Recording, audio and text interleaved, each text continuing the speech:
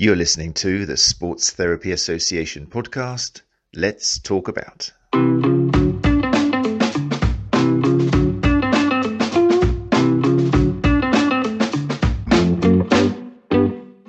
Okay, 17th of August 2021, 8 o'clock on a Tuesday night. So that can only mean one thing. It is the Sports Therapy Association podcast.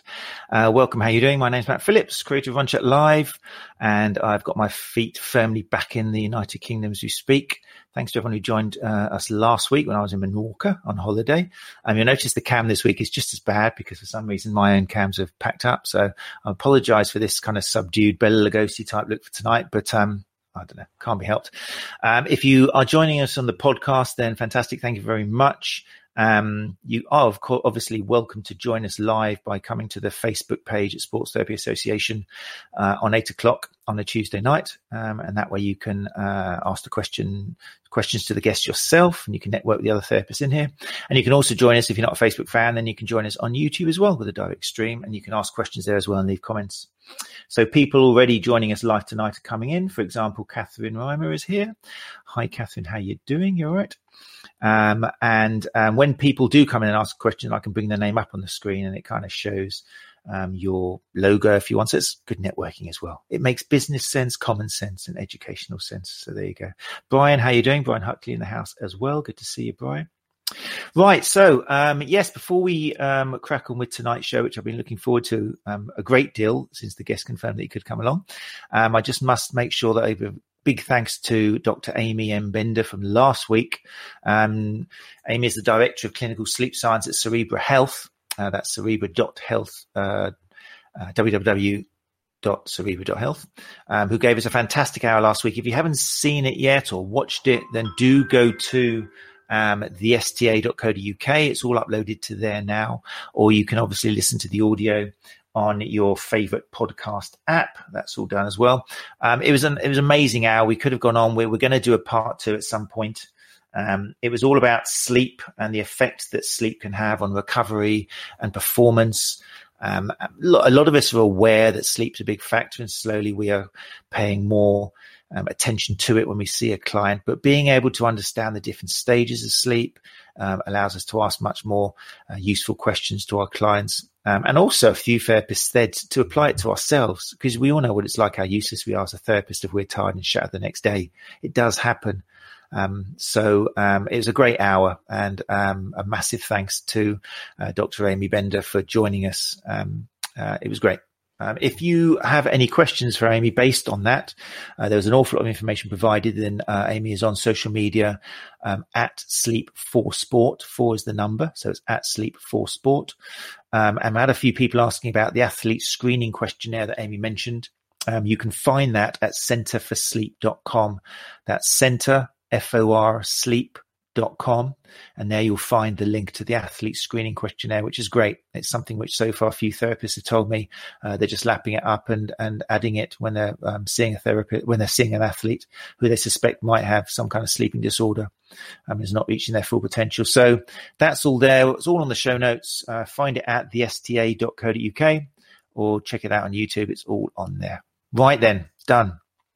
Tonight, I'm delighted, created quite a buzz when I announced that Dr. Gary Mendoza was going to be with us tonight. He seems to have motivated you already, which is ironic given that the title is going to be motivational interviewing. But yeah, definitely got a great name.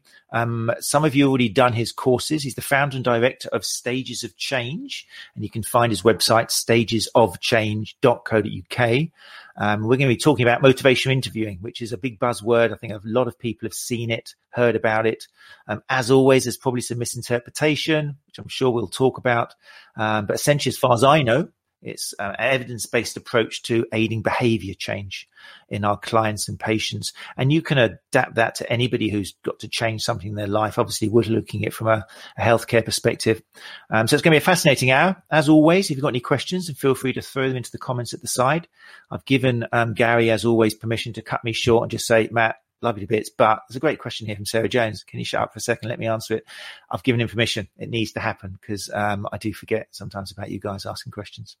So without further ado, I will bring up Dr. Gary Mendoza.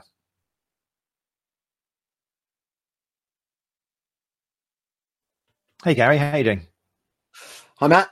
Good, thanks. Thanks Nice for joining to us. be on here finally. Are you saying finally as in when we first started talking, or finally as in a week or two? I do rattle on a bit. Oh, thank you very much. Like ever in a day. Oh, yeah, I'm sorry. I do give a little bit of a long intro. No, thanks very much for joining us. Where are you talking from, by the way?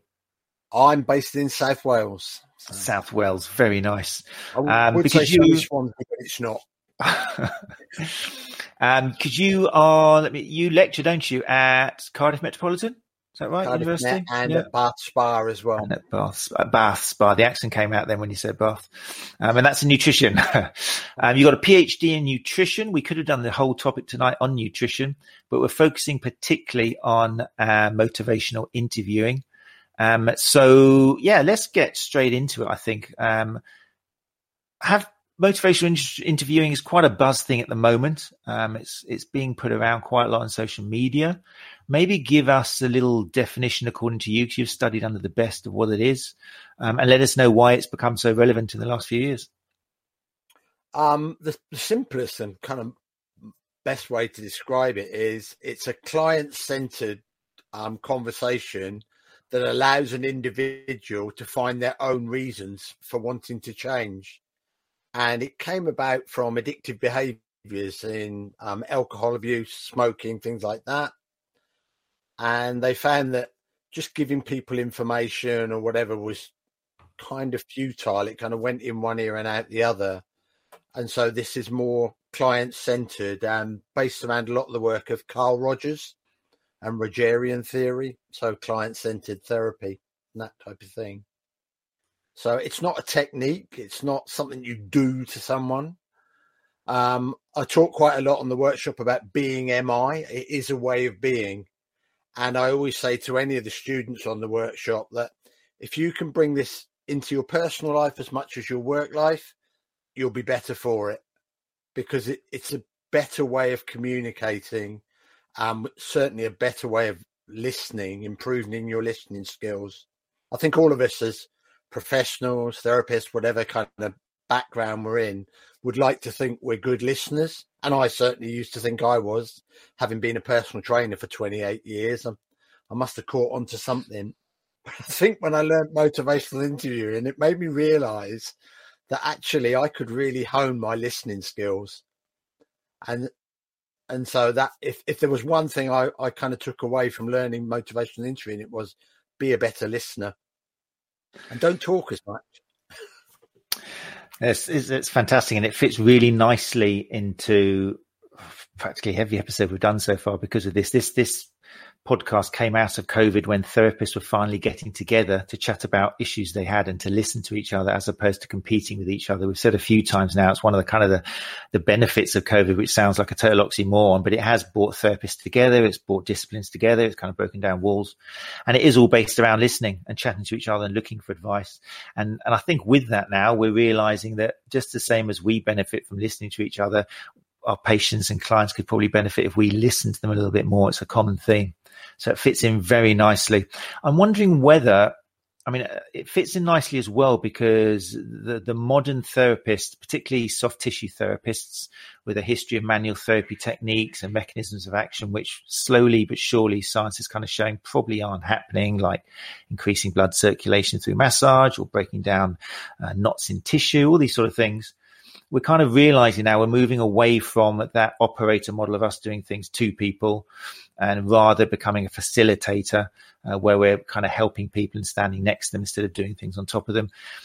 Is it any coincidence, do you think, that this is happening in soft tissue therapy and the teachings of motivational interviewing are gathering weight as well? Because it's all kind of, it seems to me, about the same thing, work with the person instead of on them. I think that's the key thing. It's this equal relationship. I think sometimes the way we train, whether it be trainers, therapists, whatever, we kind of put them through a syllabus and we say at the end of that syllabus, you'll be the expert. So you're here and your client's here. And so there's a temptation to almost talk down in terms of, look, I know what I'm talking about. Just listen to me and I can kind of sort you out. And what we realized is that's just not effective. People will nod and say yes and give you all the right facial signals. But in terms of, are they processing that at a deeper level, subconscious, unconscious? Pretty much not. It's most probably going in one ear and out the other. And then sometimes I think trainers, therapists, physiotherapists, they wonder why, well, I do this treatment with the client and I give them these exercises to go away and do. And they come back a week later and they clearly haven't done it, because you know whether somebody's following up on any kind of post-treatment. And then you're kind of a bit baffled. It's like, well, why wouldn't you do that? And basically it's because they didn't feel engaged enough in the process. And yes, it's treatment to a client, but actually it should be kind of treatment with a client, and they should feel that they're an equal partner within that relationship. I wonder sometimes, based on what you're saying and other kind of movements as we move kind of into this, firmly into this century, whether the word treatment itself is becoming a little bit kind of old hat now. Because as soon as you say the word treatment, it implies you're going to lie down and have something done to you. Yeah. But I can't find a better word at the moment, so I still kind of use it. But I think we saw it. We saw the kind of genesis of this. If you look at cognitive behavioral therapy. Cognitive behavioral therapy, when it first came about, and there's a real interlink between MI and CBT, when that was first introduced, they moved away from calling people patients. They stopped calling people, they do not refer to people that are in CBT as patients. They're always clients.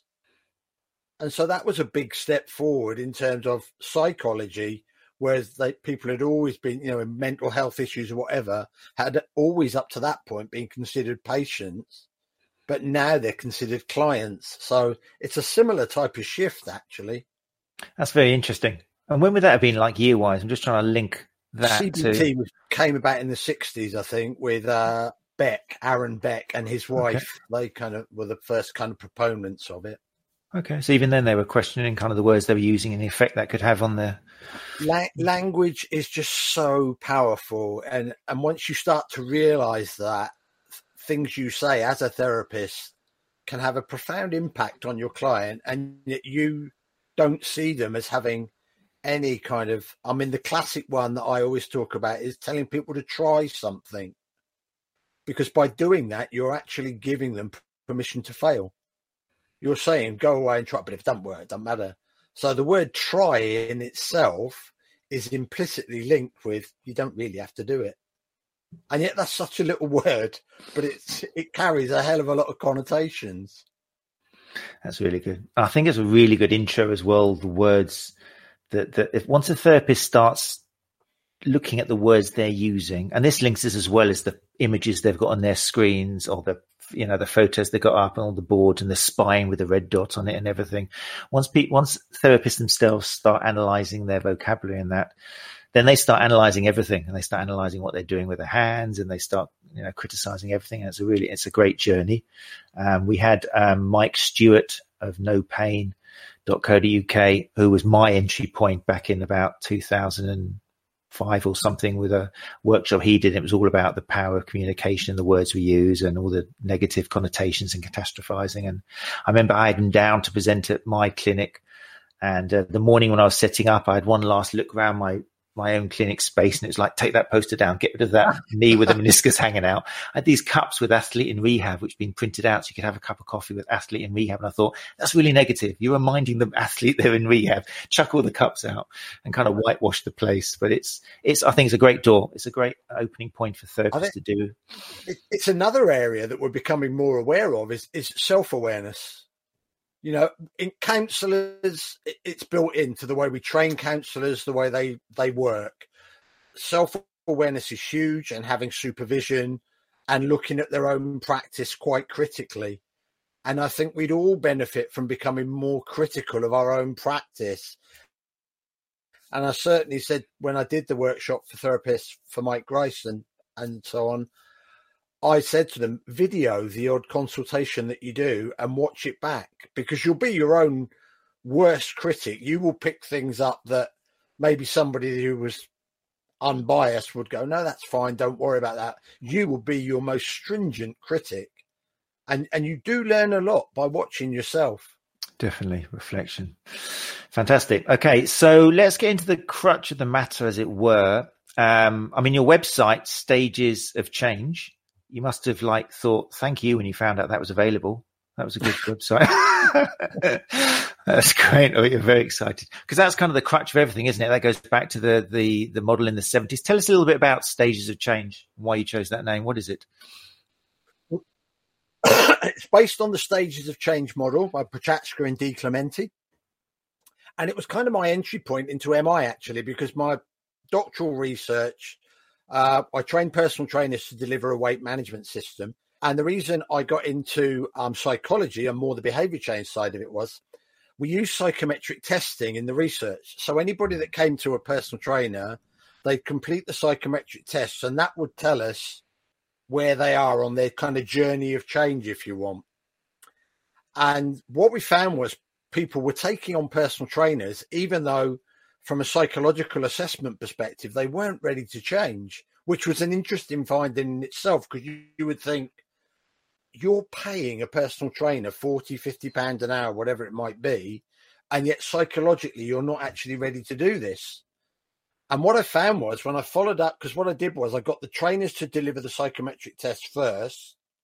12 weeks later, I followed up the clients. I went straight to the client. And some of them by then had dropped out, stopped training, stopped going to the gym, whatever it might be. And what I found was I could look at their scores and I could predict who would drop out. And so what we did in the second phase was I said to trainers, you can only take a client on if they meet this kind of entry criteria, if they're at the right stage of change. And when we did that, we got an 86% success rate. And so then I lectured in New Zealand for 2 years at Massey University. And so I repeated the research identically with Maori and South Pacific Islanders. We got exactly the same results in terms of success rate. And because of that, the Manawatu region, public health, turned around and said, we want to adopt this as our weight management system. The problem was because it's public health, you couldn't turn people away. So we're doing psychological assessment and we're having to say to some people, you're not ready, you can't enter the program. And so that kind of raised the question, well, how do you help someone that isn't ready psychologically to get to a point where they are? And that's where MI comes into it, because motivational interviewing is designed to take somebody that's ambivalent about change. And ambivalence is basically their pros and cons are pretty similar. And so what MI does is it helps people shift that in terms of their pros increase, cons decrease. Consequently, they move forward through the various stages of change. And there are 4, possibly 5, if you take the news. So you go from pre-contemplation, which is you are not thinking about changing, don't want to know. Contemplation, you're weighing it up. So that might be your ambivalent client. Their pros and cons are pretty similar. Preparation is a short stage, about 6 weeks to 12 weeks, where you are starting to think, I'm going to do something about this. And then you move into action and you take on therapists, you go for treatment, you go and see your doctor, whatever it might be. And then you move through the action stage. Typically, the research says 6 months, but I prefer to have it more open-ended. I don't think you can put a time scale on that. And then hopefully you get to a point where you maintain whatever the desired behavior was. And so that's kind of the bigger picture of it. So that's what Stages of Change actually is. And as I say, you can use psychometric testing to measure where somebody is on that change journey. Fantastic. So correct me if I got it wrong. So somebody coming to your clinic, maybe they have injured themselves or they're in pain or both, and they're looking to you, or they've come to you because they're wanting not to be in pain and to be able to run again, for example. Mm-hmm. But obviously the people come to the door could be at those different stages. So you mentioned the first stage, pre-contemplation, which is basically they've come to you, but either consciously or subconsciously, they're not really prepared to not run or do their exercises or really listen to you. They just want to they don't even want to be there really, but they just felt they had to. Yeah, I mean, quite possibly they've been sent by someone else. So a doctor said, oh, you really need to go along, or a close friend or somebody they train with or whatever. Mm-hmm. And they're more or less just doing it to shut you up. Just, well, yeah, I'll go and do it. And then, you'll get off my back kind of thing. So the way you're going to treat that person first you've got to identify them, and then we'll talk about in a sec how you would identify them. That's where motivational interviewing comes into it, because if you go through the various phases of motivational interviewing, you'll pick up fairly quickly how ready somebody is to change, because one of the skills in motivational interviewing is listen to the language that's being used, because there'll be clues within that language. Fantastic. And so this is why you have to listen actively, as it were, because whereas often we'll just take a whole sentence and think, oh, I know what that means. You have to actually listen to the words that are in the sentence and think, oh, they've said that. That's a key word. That's quite important. Brilliant. Okay, well, look, this is fascinating for me. Don't forget, people, don't let me go off on one and just kind of ask Gary, just one-to-one, ask some questions if you want. But yeah, so give us an idea, obviously, it would depend on the individual, but what are some of the words or gestures of some form that would show that somebody has come to you in this pre-contemplation stage, apart from the fact that they tell you that their wife has bought them a voucher because they're always grumbling? Yeah, that's a big clue. You might have, because the first stage of motivational interviewing is what we call engaging. So it's kind of just getting on board with the client, learning a bit about them, background or whatever. And you'll pick up on some reticence there straight away. Once you feel that you've got good engagement with the client, so you kind of know, and the engaging process from a therapy perspective, you could do your pre-screening with that. I know you said about having a PAR-Q and what have you. You will gain a ton more information than you ever would if you put a form in front of somebody, or you sit there with a clipboard going, what's your age? What's your name? What did you do last week? What's your favourite food? How did you injure yourself? If you engage properly, you will get the answer to all those questions. You can fill the form out later. But the difference now is that client doesn't feel interrogated. And in motivational interviewing, where you're doing that, this question, that question, it's called the question and answer trap. And so it doesn't move you any further forward. They feel a bit, well, it's a one-up relationship. I'll ask the questions, you give me the answers. So anyway, you do that engaging process. We now move to focusing. What are we actually going to work on? Why are you here? What do you want to deal with? And whatever the injury is, they will obviously then tell you about it, the background to it, how they did it, blah, blah. You now start to talk to them and find out what type of treatment they're expecting, what type of outcomes. And this is where the language becomes important, because what we're looking for is what we call change talk. And change talk takes the form of I need, I want, I should, I'm going to, that type of thing. So you're listening for that. And there's two different types of change talk. There's what we call preparatory change talk, where people are kind of thinking about it, but they're not quite sure. And then with good listening skills and good reflecting skills, so giving people back the language they're using, that preparatory change talk ultimately will shift into what we call mobilizing change talk, which is they're going to do something about it. They're kind of in a place where they're kind of good to go. And from there, we can then move into planning how the treatment will go. So there's a definite structure to it. And from a therapist perspective, it's really useful, because what you learn is, where am I in that process with this client? Rather than quick hello, how's it been? How was the weather? How was your work this week? Whatever. And then plowing on, let's get on with it. Good engagement will tell you, well, is this client in the same place? Have they had problems this week that maybe we need to look at first? And then can we move? And you can move through all these phases very quickly with clients that you've had for a while, because you'll just natural engagement. The focus is unlikely to have changed. So you can get through it. So I think sometimes people think motivational interviewing has to be this long-winded 30-minute, 1-hour consultation. But actually, you can do a whole MI process in terms of the different phases, 5 to 10 minutes in some cases. So it's a skill you continually can use and benefit from.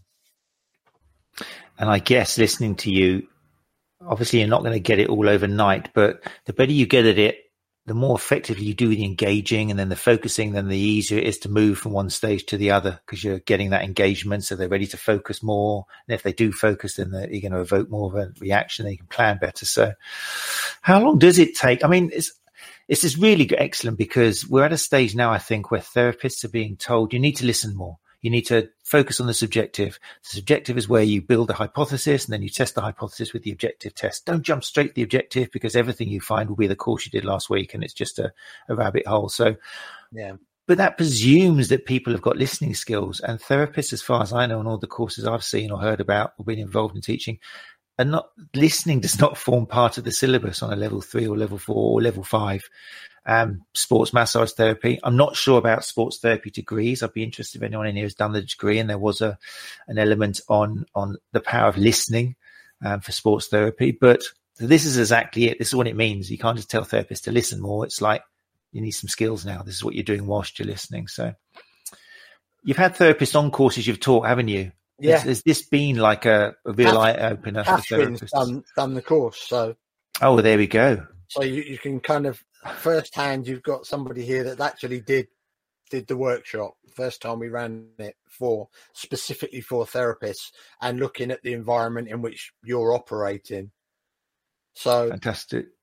I think what it does allow you to do is it allows you to have structure. And when you've only got an hour's treatment, you want to make sure that, I need to get through A, B, C, D, but this allows you to do it in a way that the client is involved as well.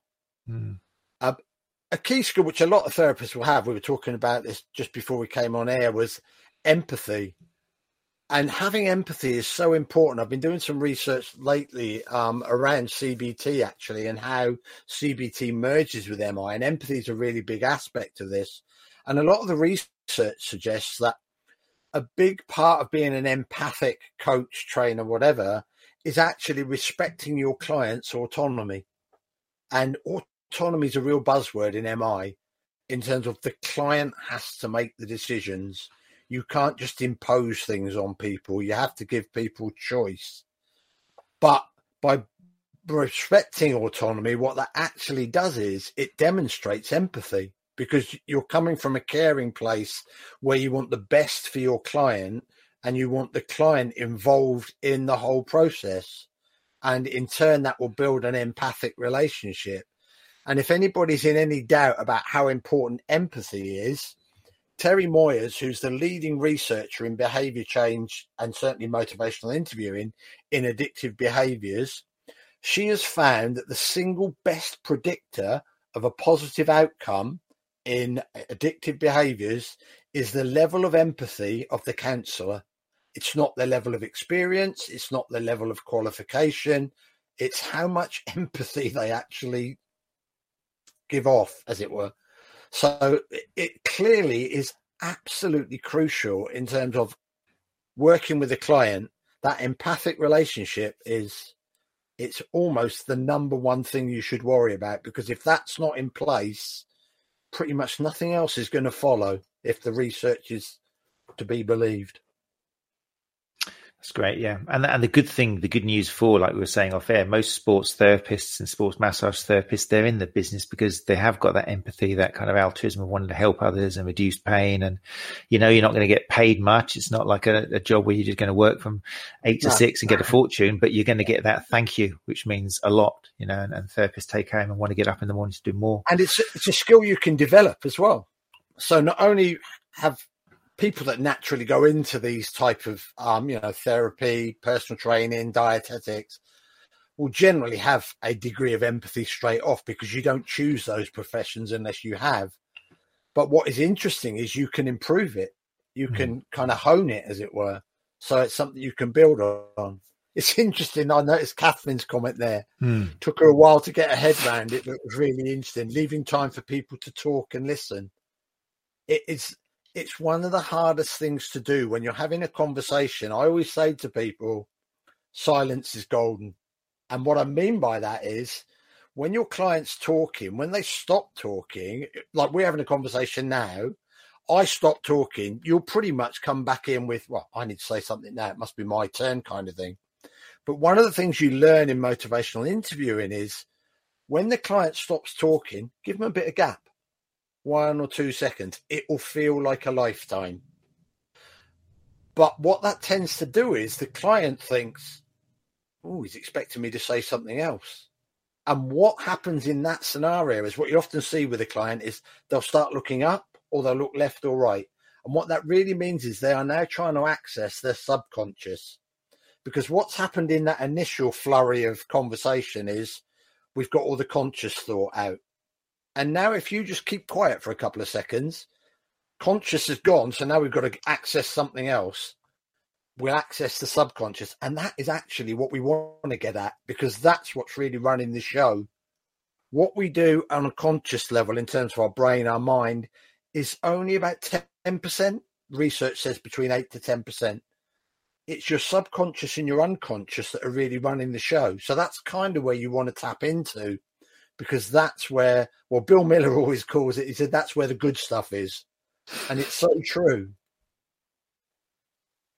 I'm just giving you a few moments here, just in case. How many times do people do that? When I do this with students, they go, I know what you're doing. But you mustn't give too much, isn't it? Because I think sometimes, you got to know your client, because you know what it's like when you talk. It's interesting. It reminds me of certain people who I talk to who these people get a reputation of, it's like you're always in a conversation with a counselor, because you will just over a cup of coffee say something, then they'll kind of look at you and smile and not say anything. And it makes you feel really uneasy, doesn't it? But when someone's come to you in pain and they want help, that's when you do actually need to give them that time to open up and kind of say some more. It'll be invaluable, because you'll find out things with pain, especially. I think obviously it's a very conscious thing. You're very aware of, I'm in pain, but actually maybe what's driving that and what's caused it is at a subconscious level. You know, you hear about placebo effect and that. Well, placebo effect is the subconscious and the unconscious taking control of the pain circuitry, basically. Mm-hmm. So finding that deeper level of information is invaluable in terms of how you move forward. Fantastic. Right. Becky said here, before we go on, I'm going to use my husband as a guinea pig. What is in his subconscious? You don't want to know, Becky. I'll tell you now, doing it with relatives and friends, it's a complete nightmare. Because when you're learning MI, because you have to kind of slow up the pace of conversation, you have to listen more, you reflect more as well. So you give people back information. When you do this with friends or people that know you well, they will turn around and go, what are you doing?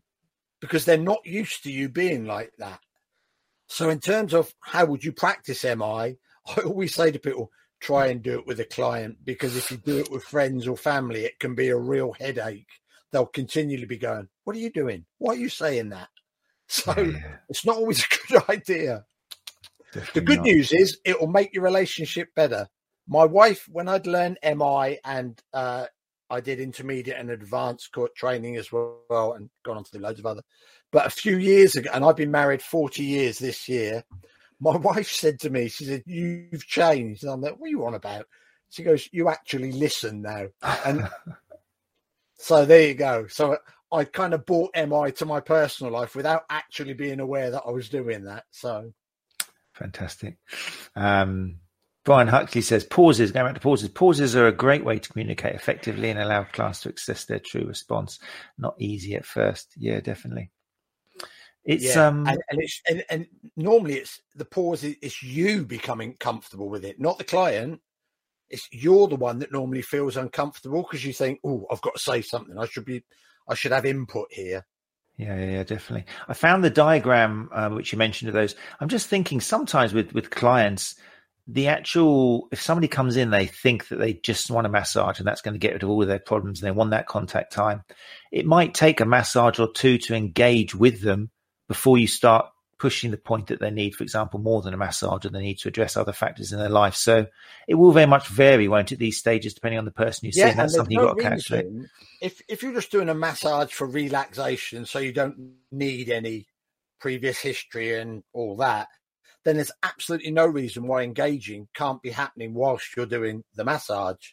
And it could be that you'll get to some type of focus during that engagement and think, oh, hang on, this is actually why they're here or why they want to do this. I say to personal trainers, you can do a lot of these steps when you're warming your client up. You don't need to kind of go through all this and then think, right, we'll start the warm up. It's like put them on a treadmill, put them on the ergo, whatever it is you're going to use as a warm up. Do your engagement then. So rather than standing by the side of the treadmill talking about the weather aimlessly, use that time purposefully. And so, yeah, Definitely. And if you're doing symptom modification or something, so when you're actually getting them to move a certain way, we're slightly moving the trajectory of their arm and they realize they can raise their arm when they're not in pain. And that's a great way to get focusing and to engage. Yeah, it's amazing. There's so many. You spot something they can do and you think, oh, I've kind of got an idea about that. Now, the way you give information is a whole different thing as well. Because we talked about this as well. Your writing reflex would naturally go, oh, I know what that is. What you should be doing is da-da-da-da. We don't go there, but we kind of explore what they felt, why they felt it, what they think it might be themselves, because they might have ideas. Now, it doesn't really matter whether those ideas are right or wrong, but you're listening to what they say and they might be on the right track, in which case you would kind of go, it's really great that you spot that and you realize that. Would you be interested in hearing what I think could be the mechanism here or whatever? What I've done there is I've respected their autonomy rather than jump in and go, right, what the mechanism is da-da-da-da-da. Now, they're always going to say yes. It'd be very strange if they turn around and goes, no, don't tell me, because that would tell you, well, you clearly haven't engaged them. They want that. Mm-hmm. Now you can give them that information, whatever it might be. Key thing then is check in with them. So don't just say to them, does that sound okay to you? Or what is that? Because they will just go yes, because people don't want to appear stupid. But give them the information and ask a question around, how does that sound to you? What does that mean to you or whatever? Just so as they can demonstrate they've got an understanding about what you're talking about. Because you may have put some technical language in there that they're like, what? You know, you're very used to muscle groups and extension and flexion and all that type of language. And so sometimes we tend to use that language without realizing that Joe Bloggs off the street has not got the first clue what you're talking about. But they're unlikely to say to you, oh, what does that mean? Because they don't want to feel silly, because they think, well, if he's using all that, I clearly should understand it. So what you're doing by checking their understanding is, you're getting them on board. If they go away fully understanding why they're engaged in this particular treatment, they are far more likely to follow through with anything else. And that comes to another aspect, which is intrinsic motivation. They're finding their own motivation for following through, doing whatever it is. And you do that by offering information in a specific way. Keep talking. Intrinsic motivation. Right, so intrinsic motivation. Well, best thing to do is bring the slide up on ComB, because everybody can access this. I'll put it up in big mode, but we can still hear you. So the reference is there, Michi et al. It's the Behavior Change Wheel. If you Google it, it's an open source journal. And so anyone can get their hands on it.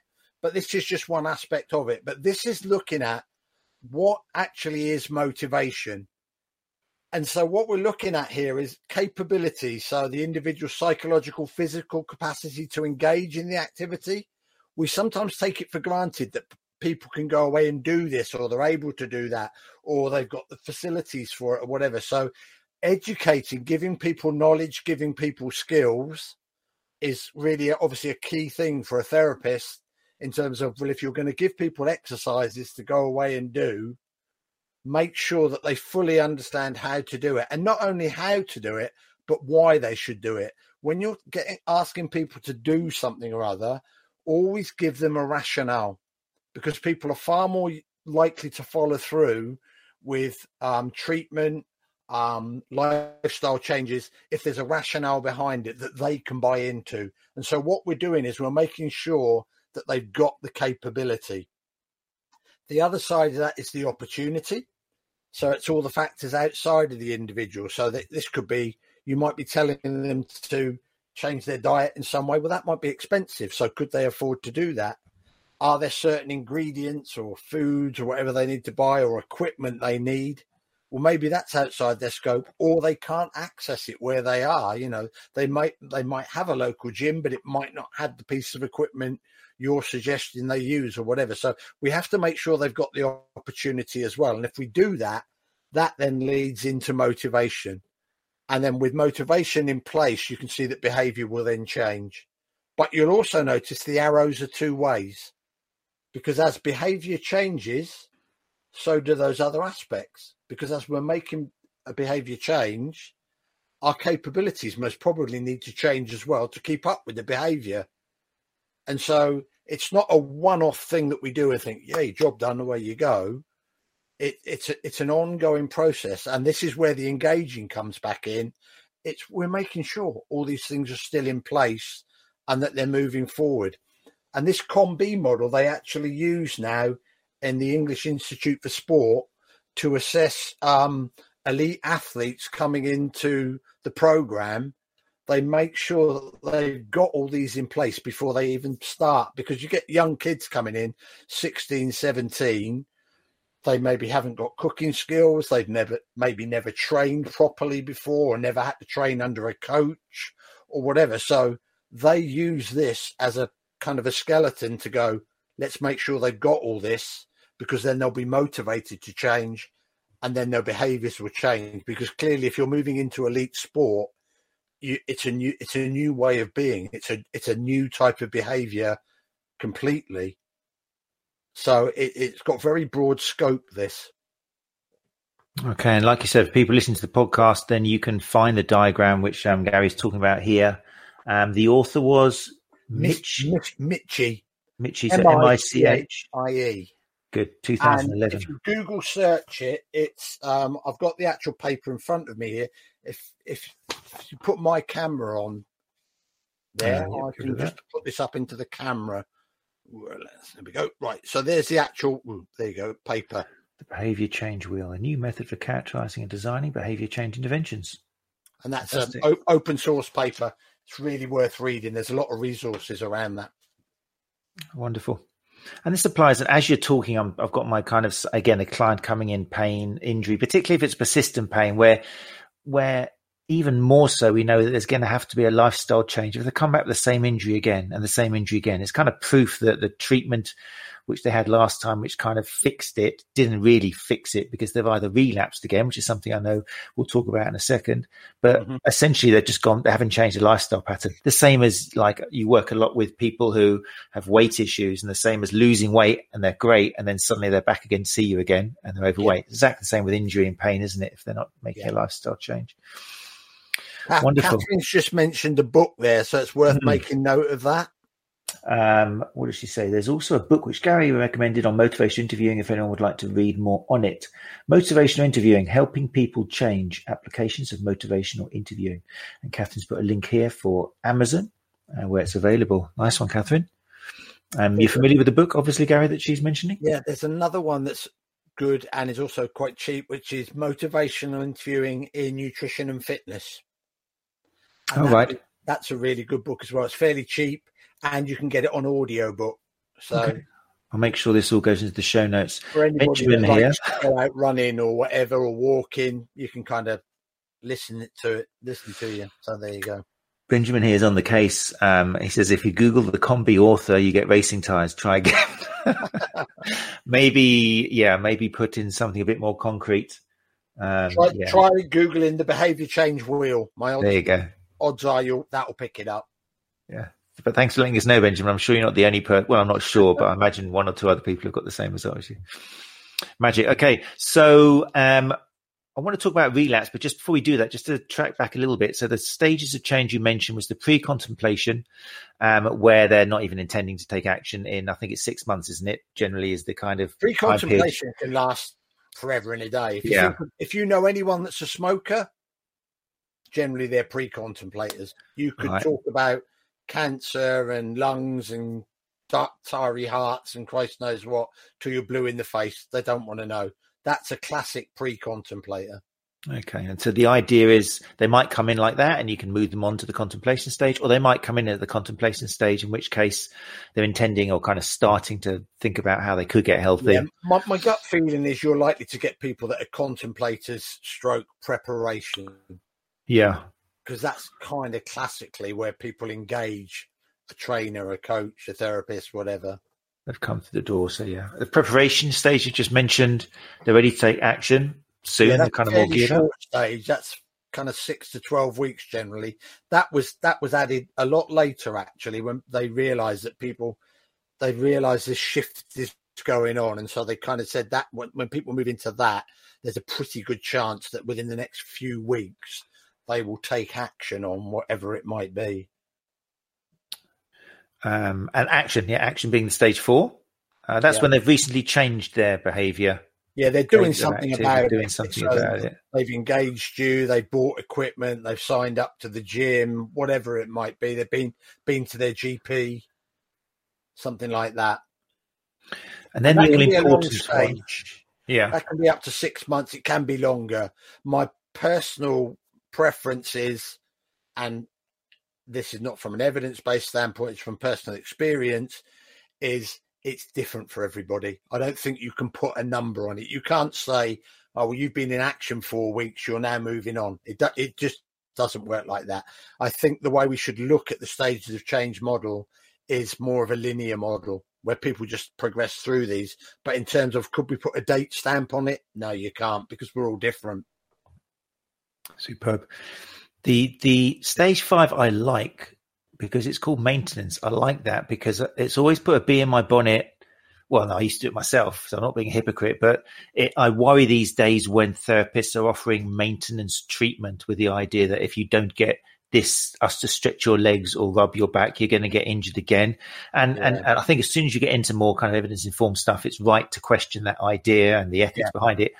But if your maintenance session of seeing this athlete is to stop them from going back into relapse, and it's not just a massage and making them feel kind of vulnerable and that their body's not looking after them, if you're using the dialogue again to reinforce it, then that's actually a really good reason and an ethical reason to get someone in, have a chat with them. It might be during massage again, isn't it? Because we all kind of relapse. It's kind of, I think I've heard you say before, it's almost human nature to relapse. Everybody relapse. It's how we learn. You cannot learn anything without relapse. You don't suddenly jump on a bike when you're a 3-year-old and just ride it perfectly.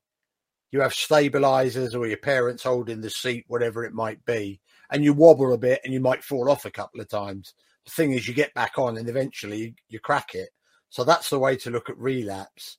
And I think sometimes people look at relapses as failures. They think, oh, well, I've relapsed, I've cocked it all up, why bother? So they've been going to a therapist for a while, number of weeks. They have a particularly bad week and they think, oh, I'm getting bloody nowhere with this. I'm going to knock it on the head. That's a classic relapse. Now, some event has happened in that week that's pushed them to that point where they've gone, nah, had enough, don't want to play anymore. And so then they see it as failure. They start looking at, oh, well, it's just me. I'm rubbish. I can't stick at anything, blah, blah. And they really beat themselves up. And we talk a bit about this on the Behaviour Change Workshop in terms of it's actually a documented effect. It's called the what the hell effect. And psychologists from Southern California, Berkeley University, first documented it. And basically what happens is somebody has a relapse, they feel bad about it, they beat themselves up, they have their coke or they go back to doing exercise poorly or whatever it was that got them injured.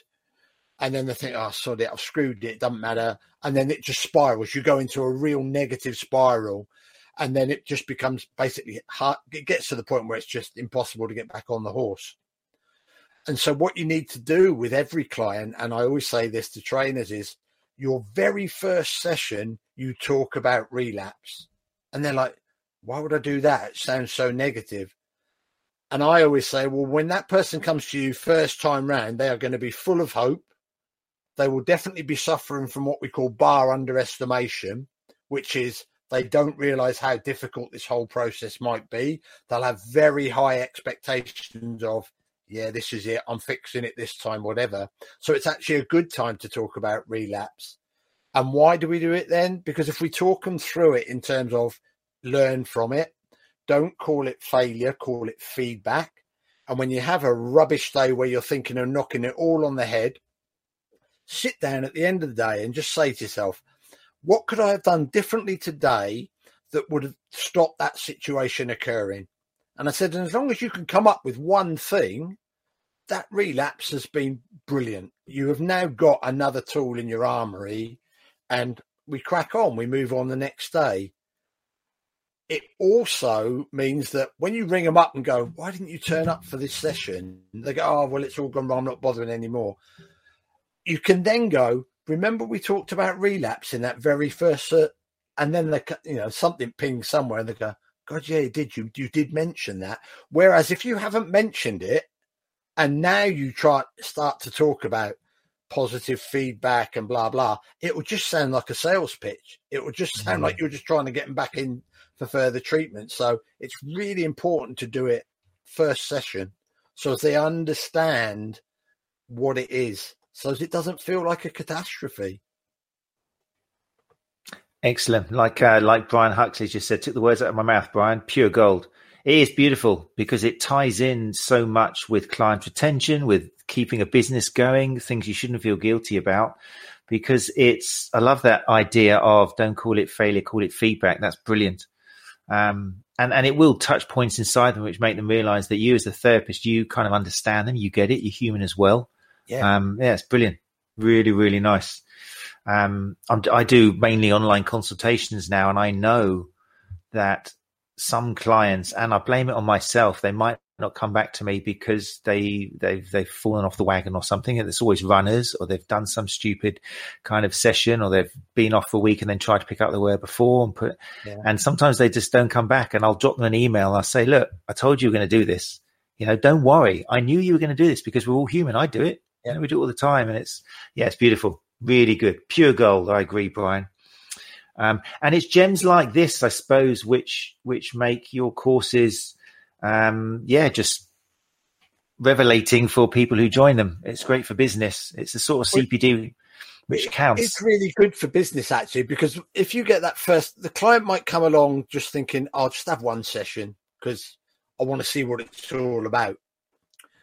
If you're using MI with them and you engage, focus, and evoke, they will go away hearing their own words about why they need to carry on doing it. Not because you're saying as the therapist, well, you need 6 treatments at least on this, or whatever it might be, whatever the rationale for further treatment is. It doesn't matter how evidence-based it is.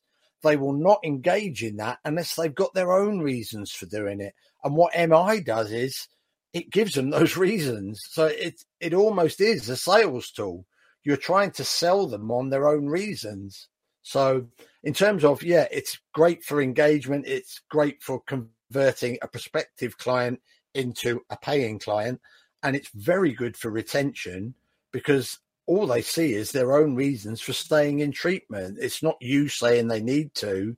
They understand themselves why they should, and the possible benefits of doing that as well. Yeah, it's great. Everything healthcare should be. Wonderful. Look, it's 8:54. So what I want to do, if it's okay with you, I mean, I love your Instagram account. I love again, I'm such a cynic sometimes. I see these memes and things, and people have these posters, especially in the running community. It's like, oh my God, here we go, another running meme of no one ever came back from run saying I didn't enjoy that, and all this stuff. So I'm but the stuff you put up on your Instagram feed is brilliant. So I'm going to I just took 3 of them, which I really liked from the last couple of weeks. And you just briefly tell us the story behind them, or what. Some of them are probably more obvious than others. So if you're listening to the podcast, you're not going to see these. So I'll just briefly write or describe what's on the screen at the moment. Let's put it onto full screen. So here we got something from Gary's Instagram account, which I recommend you follow. It's at Dr. Gary Mendoza, all one word. And here we've got a nice big splash, the typical education with all the words linked with education in the handwriting on it. Underneath it says education is more than just providing information. Stages of Change Limited. So what's the main message behind that, Gary? I think we've kind of already touched on this. As professionals, we've got this writing reflex. We've been given all this knowledge, and we feel our job in life is to impart this knowledge onto anybody that we can trap long enough to listen to us. And so what I was trying to get at there is the way you give information is really important. The way you check understanding of information is really important. And the language that you use is very important. I think sometimes as professionals, we forget that we throw in words that we're really comfortable with. And yet the classic I'll give you is when I teach sport and exercise nutrition. I always say to people, don't just say to your clients, you need to eat more carbohydrates. You are making an assumption that your client understands what a carbohydrate is. And trust me, they don't. And in fact, I'd be quite willing to bet that there'll be a few people on this podcast that if I was to say to me, tell me what a carbohydrate is, I would get bread, rice, pasta. And actually, yes, they are carbohydrates, but way bigger. So that's what I'm getting at. Be careful with your language. Be careful when you give information, because if you try and give information at the wrong time, it doesn't work. The other thing is we all learn differently. So you may have some clients where it's best to describe an exercise or a movement or whatever. Another client, you are most probably better physically taking them through that movement, hands-on. And yet somebody else who's quite maybe into physiology or whatever, it may be appropriate to describe the muscle actions that are going on. So understanding how your client learns and processes information is really, really important, actually, because you can throw all the information you like out there, but if your client's not processing it, you're just wasting your time and getting a sore throat for the hell of it. It's like, don't do it. Yeah, great message. I heard another podcast I listened to. I can't remember which one it was, but you were talking about the fact, I'm reading, I don't know if you've read it yet, but Daniel Lieberman's Exercised, great book available on Audible. But one of the big things he's talking about is for the majority of the population, exercise has and never will be fun. A lot of us working in the game, we're in it because we enjoy exercise. We normally come from a sport and we can feel every single rep and we're kind of challenged. But for most of the population, for human beings as a species, the idea of special times dedicated to physical activity and of exercise is a totally abhorrent, ridiculous notion. It's really interesting because I always say this to personal trainers. I said, look, I've been a personal trainer 28 years, but I'm telling you now, exercise is a swear word. And they're like, what? I'm like, I can say to a client that I'm working with weight management, CEO of a company, I need you to exercise 3 to 5 times a week. And they'll go, can't do that, way too busy. I can say to that same client, I need you to get active 3 to 5 times a week. And they'll go, oh yeah, I can do that. And it's just what you said. It's that perception that exercise is lycra, hot and sweaty, in a gym for at least an hour. And so it's another one of those language thing. Don't talk about exercise, talk about activity, because it's a lot kinder word and it's actually a lot easier word for people to kind of get on board with. Right, we're going to have one more Instagram, if that's all right with you. Let's have a look. What one did I choose? Here we go. Let's put it on the big screen. It's kind of linked. Yeah, there's a picture here with like a signpost, like an airport signpost, looks like answers just ahead. And underneath, you don't have to come up with all the answers. You most probably don't have the best ones in any case. How can that be if you're the expert? Surely not. So what's that all about, Gary? Right. In MI, we talk about motivational interviewing consultation is a dance. You are helping your client move around the dance floor. You're giving them direction. You're kind of signposting where they should go. What often happens with professionals is they think it's wrestling. They're going to pin them down and they're going to jam information into the client. It ain't going to happen. The client needs to find their own answers. And very often they've got a good idea. It's a bit like weight management is a classic. I can go out onto the street and say to anybody, how do you lose weight? And I guarantee they'll say to me, well, I need to exercise more and I need to improve my diet, cut down my alcohol, stop my takeaways. Most people would be able to tell you that. Now, if the majority of our population know that, why are 2/3 overweight? And the answer is they don't want to do anything about it. So until they find their own answers and reasons for doing it, they're not going to progress. And it's a bit like what we were talking about earlier, where the client has got a specific injury and they say, and you say to them, well, how do you think we should go about treating it? And they'll look at you a bit daft. It's like, you're the expert, you tell me. But very often they'll go, oh, well, I've read this and a friend of mine did this. And that's great because it kind of gives you an opportunity to do two things. Affirm their knowledge. Great that you've even bothered to look that up. I love the fact that you've done a bit of research before coming here. I've got a few concerns about what you've said. Would you be interested in hearing those? Now that they feel they're coming up with the answers with you. And so now it feels like, well, we're on the same journey. I'm just guiding you where you need to go. I'm not standing in front going this way to the front, and I'm not following along behind doing everything you say. I'm alongside, and we're in it together. And once they feel that, once they feel it's a partnership, they'll keep coming back, because they like, most people like that feeling of it's a cooperative thing, and I don't feel put down or silly when I go along or whatever, because there is a danger as experts, and I'm sure Catherine will back me up on this. Your writing reflex is most probably the thing that you've got to get over the most. It's that you hear something and you go, oh, I know how to fix that. This is what you should do.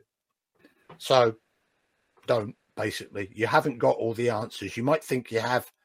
Generally, you haven't. You might have a kernel of it, but actually the clients most probably got a pretty good idea as well, to be fair. Great advice. The right in reflex. It's a beautiful one to take away with you. Right. Okay. So we could easily, I'd happily listen to you for another 2 hours and more. But unfortunately, it's 9 o'clock. I'm sure you've got things to do. So just to let people know, the website, which Gary is founder and creator of, let's just bring that up in the whole. There we go. So Stages of Change, all one word, stagesofchange.co.uk. There's a load of information and useful resources on there. In particular for you soft tissue therapists who the discussion tonight has struck a chord, thinking, you know what? Yeah, I need to improve my listening skills. This sounds really interesting. This is the man who I want to listen to and learn from. Then on this website, if you go to the tab, let's just bring it through the pictures here and come up with it. Bum, bum, bum, bum, bum. Unfortunately, August is sold out, which is always a nice thing to hear, especially in these times. Yeah, these workshops do fill quite quick, because I only have 9 people on each workshop, because you need quite a lot of interaction. That's fantastic. Yeah. Wow. That's very good. If only 9 people. But the next one is, let's have a look, 3rd of October. There you go, people. So if you listen to the podcast, go to the website. And the Behaviour Change and Motivation Interviewing Techniques workshop starts the 3rd of October. What does it run for, Gary? It's 4 Sundays, isn't it? It runs over 4 Sundays. Each module's, the first module's 3 hours. Subsequent 3 are roughly about 2 hours. Mm-hmm. And it's also AFN certified. So it's got external certification. So you can use it for CPD. Wonderful. Okay, and there's a lot more information on the site as well. Well worth going and have a look on there. And if you want to discuss it further, you can book a free 15-minute chat with me as well. If you're thinking, not sure whether this is quite right for me, just book a chat. Oh, wonderful. There's a contact tab on there for them to contact you as well. You can literally book a time via the website. Amazing. And on social media, you are on Twitter, you're Dr. Gary Mend. Yeah. Is it mainly Twitter you're active on? And Instagram as well. It's definitely worth following. Mainly Instagram, to be honest. Instagram's a good one. I think, Ben, you've already signed up there. I'm not sure why Benjamin Mace Crossley has said chippy chips. You haven't got any chips on your Instagram website? Carbohydrates. Oh, that's what I was talking about. There you go. The one thing I would say is that's carbohydrates and fat. And most probably 50-50. And it's saturated fat as well, most probably, if you're having them done properly in lard. So I'm not sure I'm going to be an advocate of that. Yeah, there you go, man. Right. Okay. So, Gary, thank you so much for joining us, mate. As always, with all the guests we had, we could have talked about so much more, and I'll probably kind of try twisting your arm for a part 2 at some point, maybe after some people have been on the course, and then we can have some testimonies as well about what they picked up and learned from it. Have you got anything else interesting coming up now that restrictions are lifting a little bit? Got any plans for the rest of the year? I think I'm going to be at the NEC at the therapist show. Mike's asked me about that. Wonderful. That'd be great. I'm at the Excel next June for the therapy and exercise live show or whatever there. And I'm in Loughborough in September as well, doing something there for movement therapists. So. Oh, wonderful. And this is all live stuff as well. Oh, that's getting out and about for once. Yeah, I did the first live workshop in over a year now. My last live workshop was literally the weekend before lockdown in Manchester. Mm-hmm. And then last week I did first live workshop I've done in, well over a year in Cardiff. Yeah. So, yeah. Felt good to see people again. Yeah. Okay. Well, thank you so much. People will be back next week at the same time, same place, 8 o'clock. UK time. And next week, we're going to have Paul Coker returns. Paul Coker, former medical director of Rocktape, and now physio and trainer and educator. He's going to be back this time talking about the relevance and importance of balance for runners and non-runners. I've tried to time down to runners, obviously, because I'm interested in runners, but also comparing maybe the two to see if there's much differences. But yeah, we're going to be talking all about the importance and relevance of balance. Physical balance in this case it will be, I think, unless Paul's pulling a fast one, he's going to start talking about mental balance as well, but we'll see. So do join us for that. And if you're listening on the podcast and you're tempted to come along next time, then yeah, just join us. You don't have to be an STA member. Just either go along to the Facebook page, Sports Therapy Association, or you can find us on the Sports Therapy Association YouTube channel. Right. Thanks, Gary. Have a great evening. Thanks for inviting me on. And thanks everyone who joined us. We'll see you next week. Take care. You're listening to the Sports Therapy Association podcast. Let's talk about.